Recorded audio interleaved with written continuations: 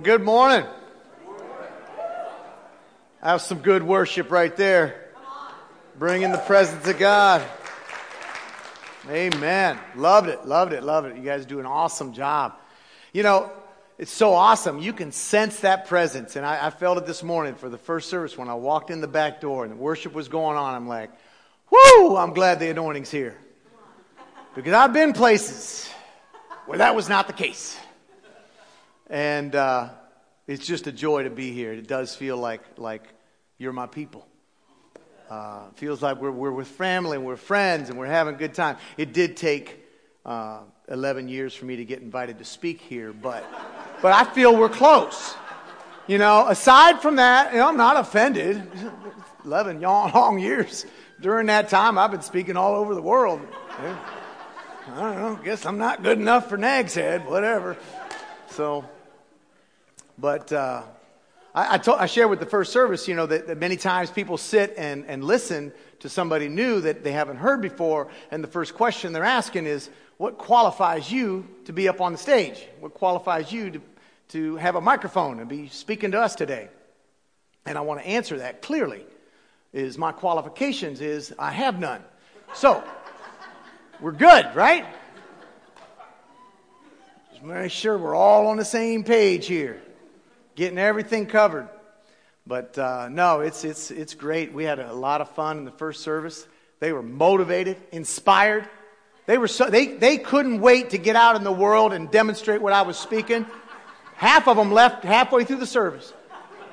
They were just so motivated. No, I'm just kidding. They did stay to the very end. And I appreciate you guys coming as second service, because the wonderful thing about second service is there's not a third service. So we can stay here all day. All for the same fee. One fee gets you in. And I don't charge anything to speak, nor do I take anything. So even though Stephen will offer and say, hey, we want to give you an honorarium, we want to bless you. I'm like, I can't take it because of something that happened when I was 9 years old. Because as I knew that I wanted to serve God, I knew I had a heart for God. I had a relation. I was raised in a Christian home, and I had a relationship with God. I had an experience at camp. Anybody ever go to camp? Yeah, some campers. Where you meet God for the first time on your own. It's not your parents' relationship. It's not somebody else's relationship. It's not your heritage. It's just you and Him. And so I had this heart for God, and I was reading the Bible every day, and I sit there in church, and I felt God's presence even at 9 years old. I felt God's presence. He's always speaking to us regardless of how old or young we are. He's always speaking. The Holy Spirit doesn't show up at a certain time period when you're mature enough to handle it. He just shows up. He's always speaking to us. And so many times He's speaking to us through our prayers. When we get alone with God and we spend time with Him and we just start talking, just having conversation. That's what He enjoys. That's what He loves. And you find yourself saying things that you don't know what you're saying. But you look back years later and you're like, that's why I said that. That's why I said that. And so one of those things was, as I was sitting there and I'm, wanting God's will to be done in my life. And I'm thinking about, how I can serve Him. And I'm watching the preacher up on the stage. And I'm like, well, maybe that's what I'm supposed to be. When I get older, am I going to be a preacher? And I'm watching the preacher. And I'm like, there ain't no way I'm going to do that. I don't want to be no preacher. But then, fortunately, I was with friends of the family. One of the family members, the guy's name is Abner Yoder. And his kids we were all good friends. We were all growing up, and I traveled with them. And I'm watching him one time. He's up on stage, and he's at a dinner, and he's speaking to a crowd of local guys in the marketplace, businessmen and business leaders and people in the area. And he's talking about his business, and he's talking about his faith in his business. And he's talking about how God's guiding him in his business, how He's able to bless His people, and how He's able to minister to His people. All right? And so I'm sitting there, I'm saying, that's what I want to be. God revealed it to me. I said, that's what I want to be. I want to be a guy that can share his faith. I always had it in me. It was always in me. I was always buying, selling, trading, not stealing for the most part. But, I was always wanting to do deals as a kid. And I said, that's what I want to be. And I said, I can share my faith in the marketplace where people don't want to, where a priest or a pastor or somebody in ministry is not always welcomed. But I'm in the marketplace and I can represent Christ there. And so I said, yeah, and then when I do speak, when I do want to, get the opportunity to share my faith, like I was seeing, I don't have to ask for an offering. Right? Isn't that good? Everybody said amen. No offerings.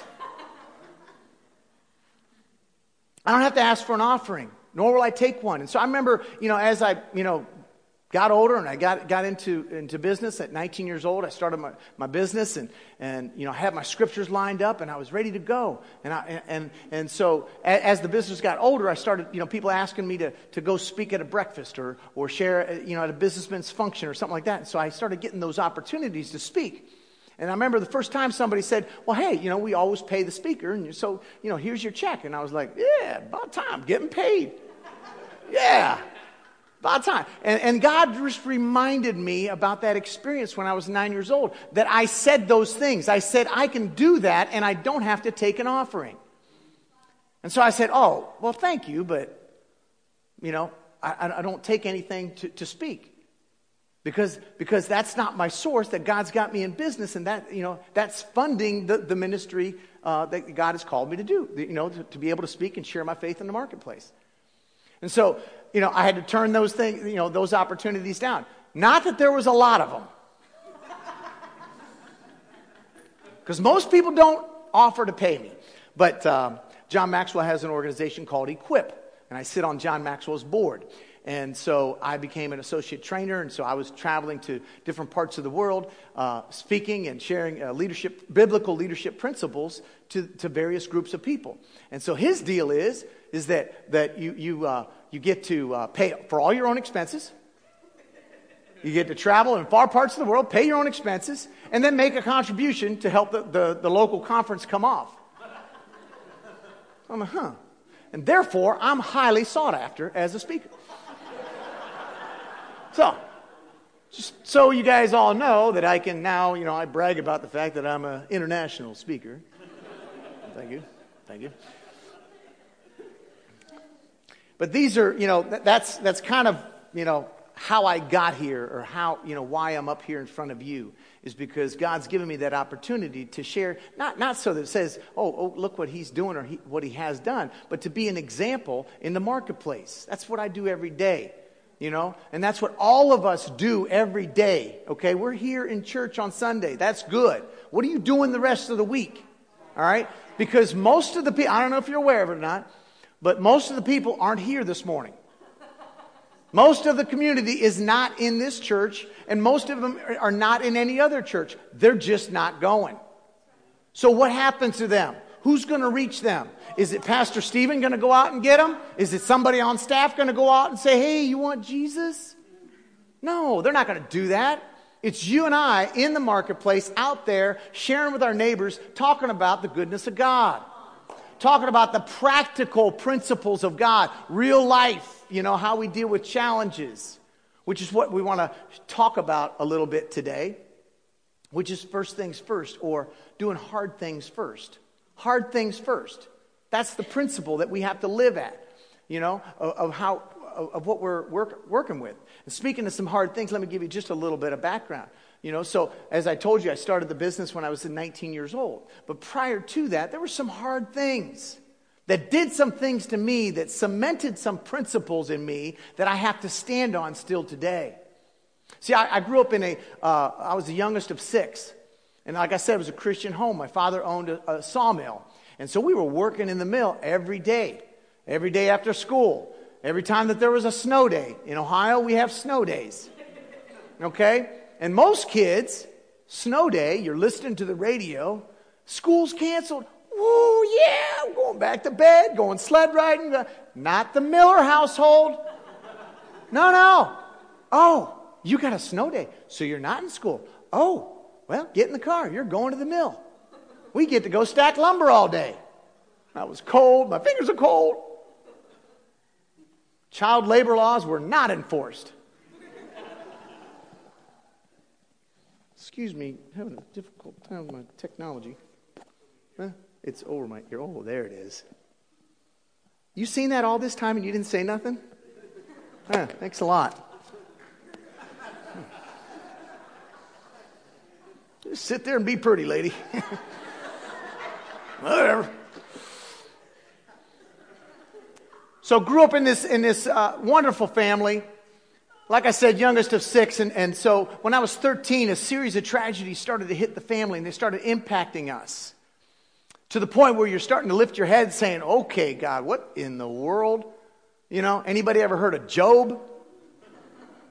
Yeah, it was real life, those kind of experiences. And what I'm sharing with you is nothing that none of you have ever experienced. It's not unique to me. My challenges are unique. The timing of my challenges are unique, but the challenges are not unique. You guys all face them. Life comes at every single one of us. The path changes that hit our life, we cannot control. Most of them, we don't have any control with what comes at us. The only thing we control 100% is how we respond to them. Right? And so I had a great example early on in my life of how to respond to challenges, knowing that they're coming. Because they don't just come once. You know, I went through a tough time during a period of my life. Now that's over and things are good. For now. But challenges are always at the door. Challenges are always around the corner. And we don't care because God's faithful. Right? And so at 13, my oldest brother, he and I were working in the mill. I wasn't there that day, but my brother Jeff had stuck his hand in a gang ripsaw to get a piece of wood out, and his glove got caught, and it ripped his hand across the blades, and it severed his hand. And so fortunately, 40 hours of surgery, they were able to reattach the hand, and very traumatic time in the family. And my mom's at the hospital day and night, spending the night up there with her 14-year-old son that potentially could lose his hand. Very traumatic time. While she's in the hospital, she gets a phone call that her aunt, that she was very close to, suddenly passed away.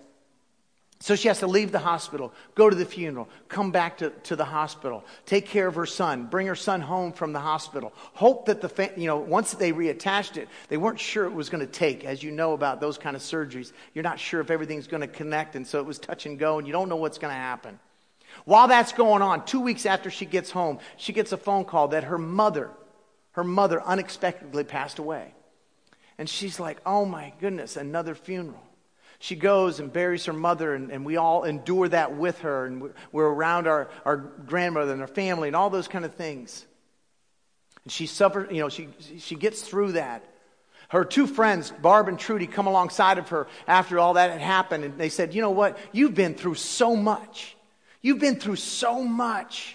We need to we're going to take you away and just have some fun. Just go and stay in a hotel and have some fun. So they took her to the PTL club. Everybody remember that? PTL club. And so they worked in the phone banks, and they would pray for people, and they would tell the stories about the funny stories that they'd heard on the prayer lines. You know, you get some good stories in there. And so you're not supposed to share them. So anyhow, they're having a good time. They're getting away, kind of just loving on her. They're on the bus heading back, and the bus driver says, hey, you 3 ladies need to stay on the bus. You need to go back to the hotel. There's been an accident in Ohio. And right away, my mom is like, hey, oh my goodness, something just happened to my children. And her friends are saying, no, Fran, you don't know what's going on. I'm sure it's going to be okay. Let's just go and we'll find out what's going on. They go back to the hotel, and her 2 friends have to sit my mother down and tell her that her 21-year-old son was just killed in a trucking accident. They have to tell her that your son, 21 years old, has a 6-month-old baby boy, was just killed in a trucking accident. Life comes at us. She didn't have any control over that. She had the opportunity to do what you and I would have potentially done, is become bitter. But she didn't. She struggled through that, and the family came together, and we endured those tough times. Extremely tough times. Like I said, we had a sawmill, and 30 employees, and we weren't wealthy, but we always had what we needed. And it was a path that I thought, well, maybe, when I get through high school, maybe I'll go to work for my dad and in the mill like my brothers did. They all left high school in 9th grade and just went to work in the mill. That's the way life was. A year later, Jeff and I are coming home from school, and we look across the street where the mill is. And we see 8 fire departments surrounding the building. And we're like, what is going on? Lights everywhere. We pull in. We walk between the trucks, and we look, and we see that the mill is totally destroyed. Everything's gone. And I remember my knees getting weak. I'm 14 years old. My knees are weak. And I'm thinking, what is going on? What's going to happen to our family? Is our family done? Is it over? What are we doing? And I remember looking over and seeing our neighbors setting up on a table. And they're looking at my brother and I. And they don't know what to say to us. And they're just standing there. And they're shaking their heads. And they're saying, we're so sorry. As I'm standing there with my hands on my knees, not knowing, tears coming down my face, I'm like, God, what are we going to do? It's through these moments in time that we face these challenges that stakes get driven in the ground. When we choose how we respond to these moments in time, we become bitter or we become better. And my dad did something that he didn't know he was doing. He didn't know what he was doing at that time. He got the family together, and we're sitting in the kitchen. We're all just in a daze of what all has transpired in the last 18 months. And my dad says this to the family. He says, I don't know. We don't know why all these things have happened to us. But we do know this. And here's the stake in the ground. We do know this, that God is faithful and we're going to be okay. The family is going to be okay. We're not going anywhere, as he drives the stake in the ground and says, we're not going anywhere. God is faithful. Now, he had no idea how how the family was going to be okay. Over the following years, we were selling off assets, selling off farms, selling off different things to try to just survive. And it was hand to mouth. But at 14 years old, that's all I needed to hear. All I needed to hear was that we're going to be okay. God is faithful to his word. And I've had to use that stake in the ground many times over the years. And I still have to use that stake in the ground. When things impact me, when challenges face me. And I always tell Stephen, I said, I realized early on, as you build a business and you start to grow and you start to have some success, no matter how big you get or how small you are, no matter how big you get, you're always 3 decisions away from bankruptcy, right? There's no business utopia. I mean, look around. We see big companies that are billion-dollar companies that end up failing and closing the doors. So where does that keep us? Keeps us in the Word of God. Keeps me having to get on my knees every morning and say, okay, God, I'm not able. I can't run this thing. Those are the stakes that we have to drive in the ground, and we have to be prepared for those kind of decisions when those challenges come, because they're coming. And you can endure those challenges. When you make that determination, you don't really care what the challenge is. You don't get depressed and say, woe is me, and we start to look around and just to make sure that things are fair. Right? We start comparing ourselves to other people. Okay? But those were the stakes that were driven, and that's what drove me. When I was 19 years old, I scraped a few dollars together, and I was able to build a little part of the old mill back together and piece some old equipment together that we had purchased, and I was able to start manufacturing pallets. Now I had 3 scriptures. I had the promises of God. Okay? Luke 6:38. Give and it shall be given unto you, good measure, pressed down, shaken together, and running over, shall men heap unto you. Now, as a business guy, You can declare that over your business. I just was declaring that men were going to bring it to me. The good business deals were going to find their way to me. The right relationships were going to find their way to me. That's what the scripture says. That's a promise. Malachi 3:10 says, bring all the tithes in the storehouse. Prove me. See if I won't. See if the windows of heaven won't open up and pour you out blessings which you cannot contain. I grabbed that one. See, I didn't have a college education. I didn't have a degree or training or all those. I just knew I wanted to build something, sell it, and make money. Right? That's a pretty good plan, right? Pretty simple, pretty basic. And so I knew I wanted to do that, and I was like, well, what am I supposed to do? Should I pray about inventing a product that I could make that no one else has? Should I have something unique that I can put a patent on? I hear stories that those people make a lot of money. Right? We all hear those stories. Yeah. So-and-so, he made an app. And that thing took off. Man, Google ended up buying him. He made billions of dollars.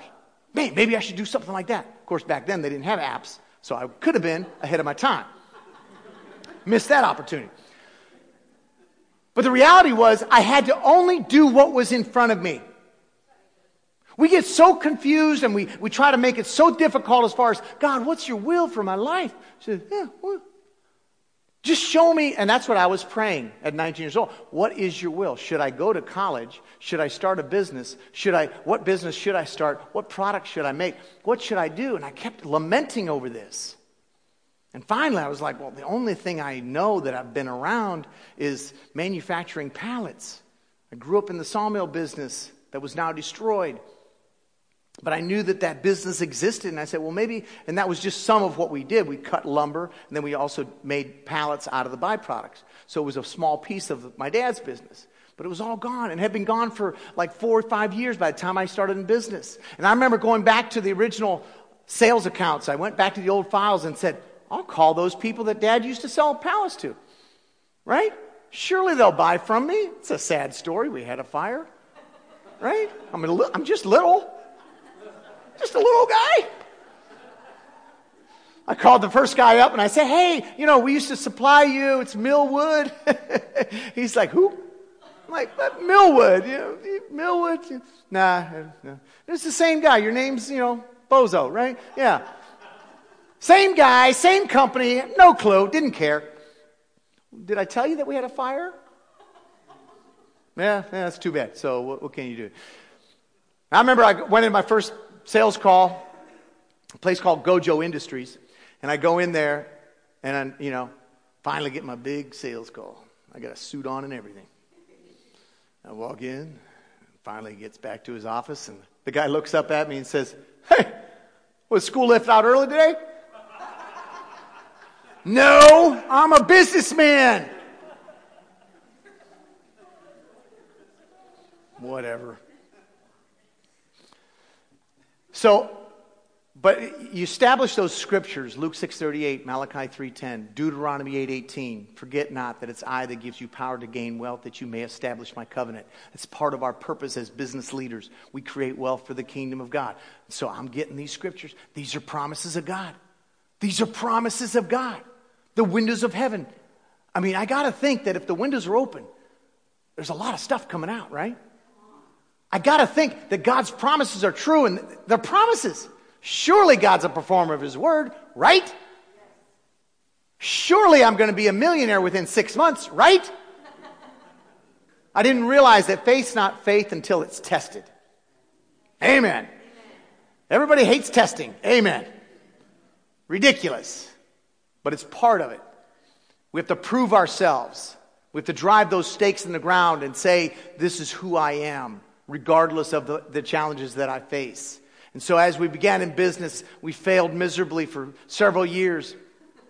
And it was after 2.5 years, I'm declaring, I'm doing everything, guys. I'm doing everything. I'm selling. I'm the forklift driver. I'm the truck driver. I'm the supervisor. Had 3 employees. I'm doing it all. And I'm praying over the business. I'm declaring God's word over and over again. After 2.5 years, I'm like, this ain't working. We're upside down. We're not getting out. And I'm reading the Bible. Every night I go in to read the Bible. It's like, maybe I need more promises. Maybe I need some more. Maybe I don't have enough. Find something else that God is promising me. I would do the Jericho marches around the building. Yeah. Did that for 7 days. Waiting for something to fall. Declaring God's word. And I remember there was a turning point after 2.5 years of failing. And finally, we owed all these lumber companies, for the lumber that we had purchased from them. And we couldn't pay them. And my sister's my secretary, and she hangs up the phone, and I hear her over there. I'm like, Charlene, what's wrong? She's like, I'm telling these lumber suppliers that we're going to pay them off, and there's no way we're ever going to pay them off. And I remember looking at her, and I said, Charlene, don't worry about it. I said, God's faithful. Key words. God's faithful, and we're going to be okay. God's going to work something out, and we're going to be okay. And I remember walking out of the steps of the office, and I'm walking down the steps, and I thought to myself, that's funny. I really believe that. It was like that moment where you've been doing it, you've been declaring it, you drove the stakes in the ground, you're not moving, and you finally get it. And you're like, yeah, we're going to be okay. We were upside down $30,000, and I was trying to make 3 semi-loads a week, and with a profit margin of about $250 per truckload. So getting the $30,000 back was a long ways away. Not realistic. But fortunately, 30 days later, we had paid off all of our lumber companies, and we were back to zero. And what happened was, one of the neighbors approached me and said, hey, I want to build a chicken farm, and I don't have room on my property, but it butts up against the back of yours, and I'd like to buy 15 acres, and I'm willing to pay $2,000 an acre. That's $30,000 for those of you who do quick math. 15 acres, $2,000, $30,000. Paid the lumber suppliers. Now we're back to zero, and we're saying, okay, let's not do what we did before. Let's do something else. And God gave us opportunities, and we began to get into pallet recycling, which back then it was before recycling was cool. And so now, of our 27 locations, we have 5 of them are new manufacturing, but the rest of them are all recycling. So it gave us that niche, that moment. And let me tell you something. Talk about these journeys. It's like you never reach utopia. Yes, your organization gets bigger, and you enjoy the success of this and that, but there's always those challenges that you have to go back to the Word of God and say, I'm anchored here. I'm anchored here. So that gives you a little bit of background about how I got here. So now we can get into the message. Yeah, that wasn't the message, okay? I got all day. Just kidding. Let me give you an inspirational quote. You ready to be inspired? Who's ready to be inspired? Okay, all right. We got partial participation. Great. By a great philosopher from Arkansas. Actually, I think he was the only philosopher from Arkansas. But if you eat a frog first thing in the morning, that will probably be the worst thing you do all day. Mark Twain. You can eat on that for a while, right? Doing the hard things first allows you to gain momentum for everything else that you're doing. The willingness to have the faith to stand up and face your challenges gives you the confidence that you need. Penn State University showed that they did a study that doing hard things first was not only beneficial by completing the task, but also produced a sense of confidence that had a positive effect on the remaining tasks of the day. This was true even when the difficult task was not a positive result. Individuals still had a sense of pride that they didn't back down from the challenge. Doing hard things first gives us momentum. Gino Auriemma, coach for the UConn Huskies women's basketball team. They won 11 national championships, had 111 consecutive wins. Amazingly successful program. They asked him, said, Coach, how do you deal with these difficult games? He said, difficult games? He says, our team does. He says, I don't have a problem with difficult games because our team does the hard things first. Our practices are so hard that playing in games is the easiest thing we do. Doing hard things first is an area that it's a principle that can drive us and cause us to face our challenges through the faith in God. Now, one of the things that keeps me from embracing my difficult challenges and keeps me from avoiding them and causes me to procrastinate is timing. I tend to look at timing and I say, well, maybe now's not the right time to have this difficult conversation. Maybe now is not the right time. I'm looking for the perfect time to call this customer. Maybe I'm looking for the perfect time to deal with this problem. Solomon, you guys remember him? He's in the Bible. Ecclesiastes 11:4.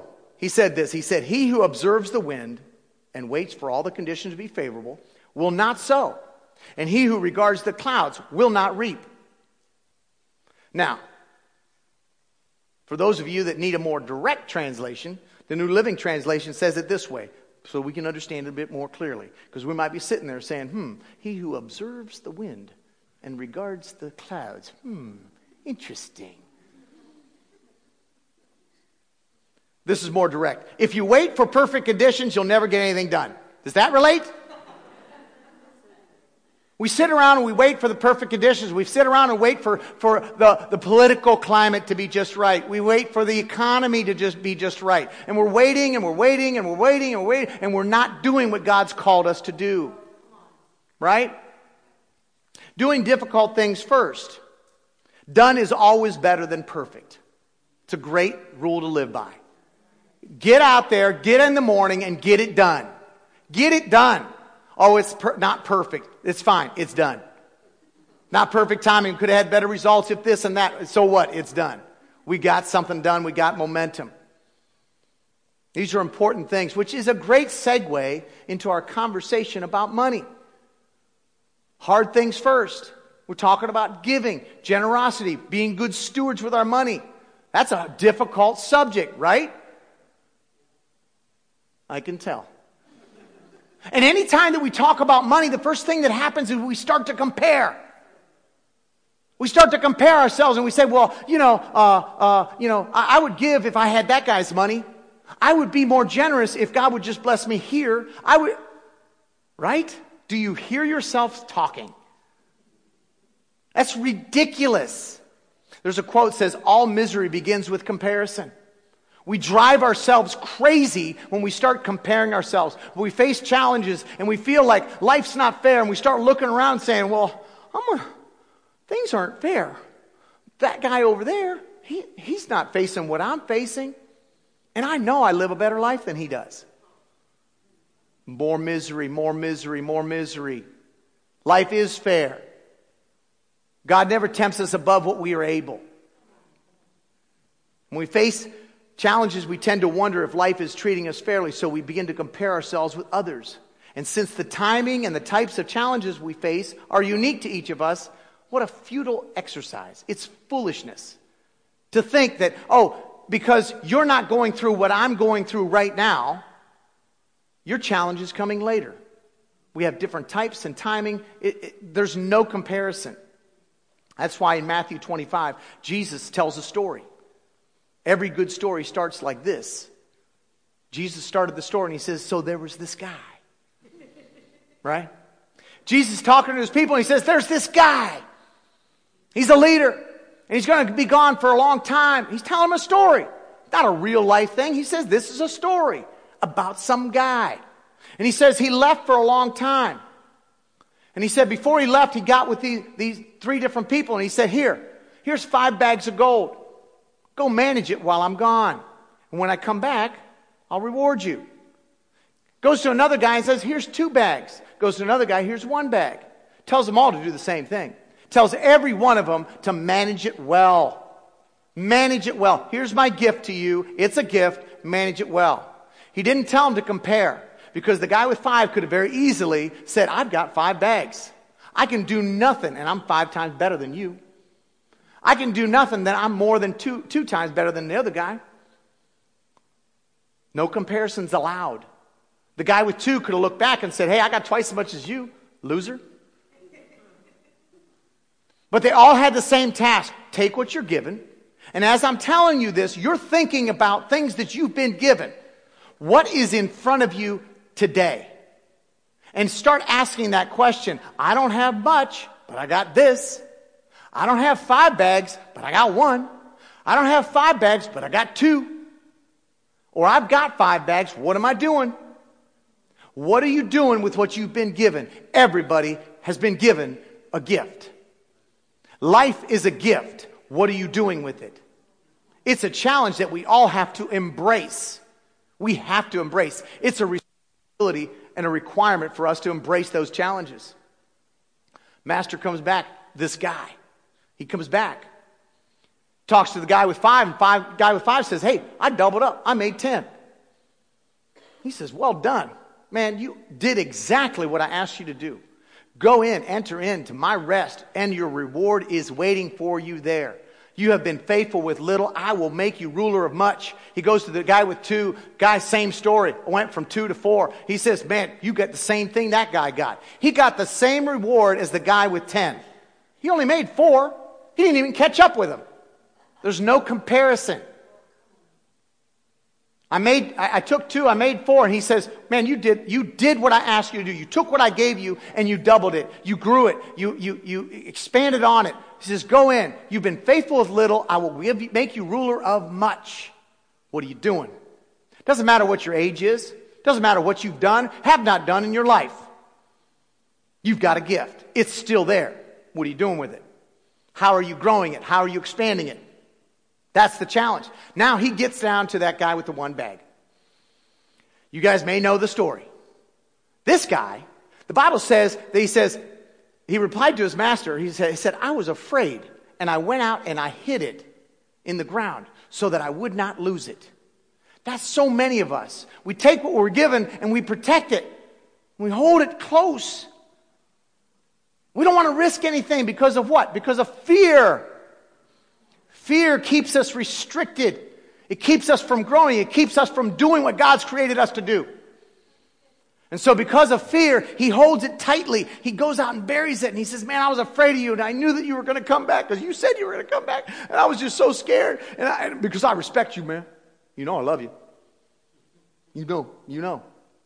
And he says, so I buried it out here and so that I wouldn't lose it, because God knows if I would have gone out in the marketplace, truthfully, I just start spending money. I can't help it. So I knew I wasn't able to do that, so I just buried it.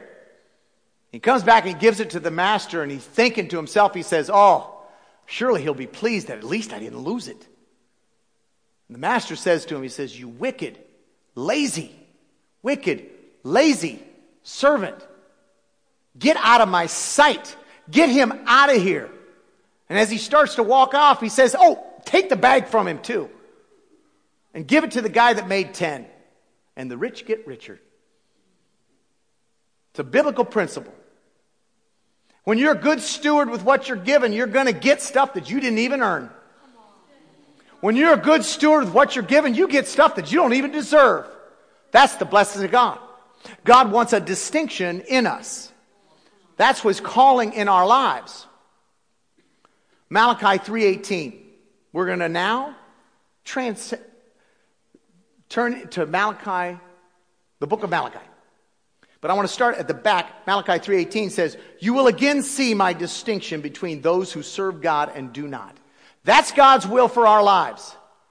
He wants the body of Christ to have a distinction so that when you leave this church service, when you go out in the marketplace, you go out and do whatever it is you do. Well, I don't have an important job. I just provide this service. So what? Do what it is you do. And do it in a manner that God, and start asking the question, God, how do you want me to do this? God, how do you want me to do this so that it honors you? God, how do you want to use my skill set so that I can be an influence for you and draw others to Christ, so that when they leave my conversation, they are left with a desire to grow closer to you? That's the question. That's where God wants us. But see, there was a situation going on with the religious community where they were doing all the stuff that they thought they should have been doing. They were going to church every week. They were making sacrifices. Back then, they had to bring their first fruits during harvest season. They had to bring their first fruit, their best animal. And they had to bring it to the priest, and the priest had to accept it. And then they put it on the altar, and they offered it to God. That was the principle. But the people were just going through the motions. They were not doing what God had really called them to do. And it's speaking to us, okay? It's the book of Malachi. And Malachi was a prophet. Again, his name is Malachi. It's not Miller. Okay? I didn't write this, okay? But he really comes at him hard. He comes at us hard and says, are you a good steward of what I've given you? When we talk about money and financial stewardship, there's some principles that are rock solid and in place, and he is dead serious about it. He is dead serious about how we come to the throne of God and what we ask for. And he says, he starts out the book of Malachi in verse 2. He says, I have loved you, says the Lord. But you ask, how have you loved us? The attitude was from the people. They were downtrodden. The nation of Israel was last. They were struggling in every sense of the word. Other nations were making fun of them. They were saying that you're a fool. Your God doesn't exist. They were a laughing stock. And they're saying, you say you love us. Show us how you love us. I mean, look at us. We're a disaster. That was the attitude that was going on in the body of Christ. And we get that attitude also from time to time. Jesus says, a son honors his father and a slave his master. In verse 6, if I'm a father, where's my honor? If I'm a master, where's my respect? It is you priests who show contempt to my name. But you ask, how have you shown contempt? How have we shown contempt for your name? And here's the point. He says, because you offer defiled offerings. You bring defiled food to my altar. You're bringing blind animals for sacrifice. Is that not wrong? When you sacrifice a lame or diseased animal, is that not wrong? So they weren't bringing their best. They weren't bringing their first. They were bringing what's left over. The guys were looking at their flocks and saying, you know, this one's got pink eye and one leg and a bunch of bugs crawling around. Looks like he's got worms too. He's probably going to die in a week or two. We might as well sacrifice him today. Hey, that's logical, right? If you're going to kill something, might as well kill something that's already half dead. And so they begin to do these kind of things, and the priests were accepting it. And Malachi's coming hard at the priests. He's coming hard at them. And he's saying, you can't do that. You can't accept those sacrifices. That's second best. He finally says, in verse 10, he says, oh, that one of you would just shut the door. One of you morons should shut the door. And stop with these foolish sacrifices. And stop lighting useless fires on my altar. I'm not pleased with your second best. When we get through our month and we pay all of our bills, and then we say, you know, I really like Pastor Stephen, and I like this church, and I'm going to give some money. And we throw some money into the offering plate. We don't measure it. We just throw it in. We're giving our second best. And this is what the principle that Malachi has given the people. And he's saying, this cannot continue. You're not showing me respect. You're not showing me what is due to me. And he continues to challenge them with these messages. And he's coming at them hard.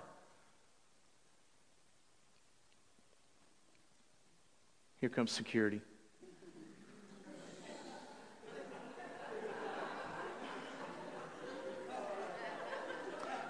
You know, I'll bet there's a lot of people that can play piano in this service.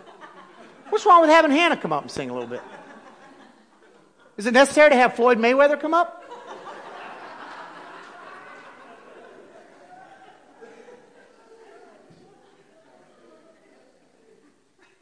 It's good timing. Your time is perfect, brother. Let me bring this down. As Jesus and God's speaking to our hearts, and he's speaking to us about giving, about being diligent, about serving him.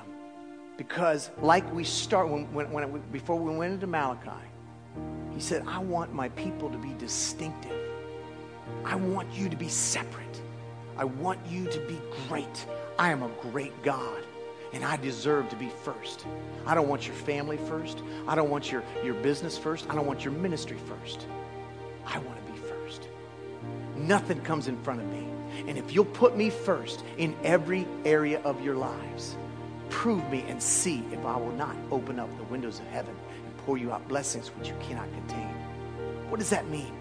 Does that mean that we're all supposed to be these super business? No, it's not talking about business. It's talking about you. It's talking about you doing what God's called you to do. Putting Him first. Do you think it's a joke when He says, where your treasure is, there your heart is also? Do you think that's not true? Do you think that's a nice to have? It's the Word of God. It's the Word of God that He's ministering to us. He's telling us. He's encouraging us. Please do this.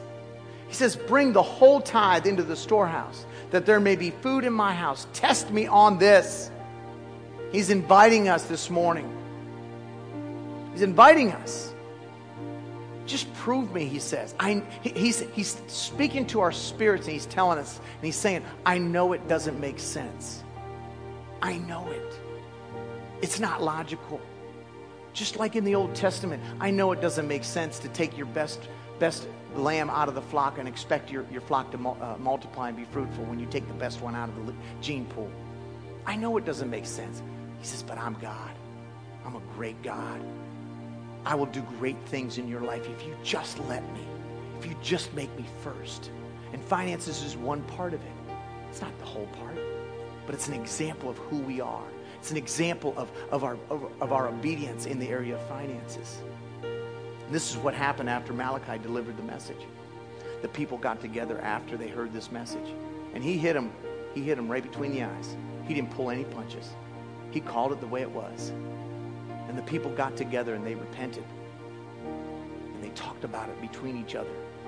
And as you leave today and you go home in your homes and you go back to the book of Malachi to see if what I said is true, because you're testing me. As you go home and you talk about it and you listen, and the whole point is you ask God, if you're not tithing now, if that's not a principle in your life, say, okay, God, you know my financial situation. How do you want me to get started? And you drive a stake in the ground today and you say, today's that day when I get started. I'm going to pursue financial obedience. And listen what he says in verse 18 again.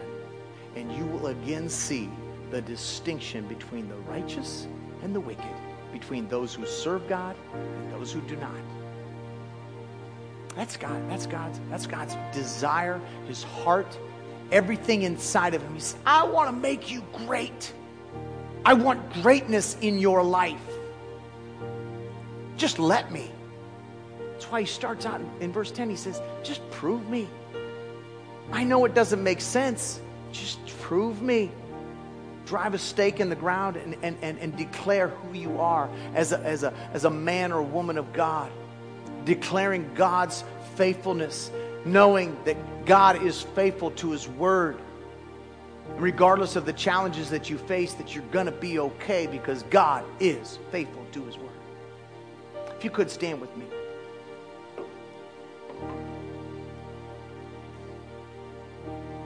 The book of Malachi was written to the body of Christ. These people were religious people. They were not the people that were out in the world. They were in the church like we are here today. They were going through the motions. They were showing up. But they lacked a relationship. They were missing. They were not connected. And maybe you're here today and you're thinking about your life. The most important thing is starting that relationship with God. Romans 10:9 says that if you believe in your heart and you confess with your mouth, you shall be saved. That's the beginning of that relationship. And as you pursue that relationship, Psalms 37 says, delight yourself in the Lord and He will give you the desires of your heart. Meaning that He starts to drop desires inside of you. You find yourself wanting to pursue certain things. Where'd those desires come from? They come from God. As you pursue a relationship with Him, those desires start to drop inside of you. And as you're praying for and say, God, what do you want me to do? What's my future look like? What's my purpose in life? As you're praying about those things, He's busy dropping desires in your heart. That's the scripture. Those are promises. That's God's will for our lives. He wants us to be distinctive. He wants a distinction in our lives. And it starts with that relationship. So if you could, bow your heads this morning.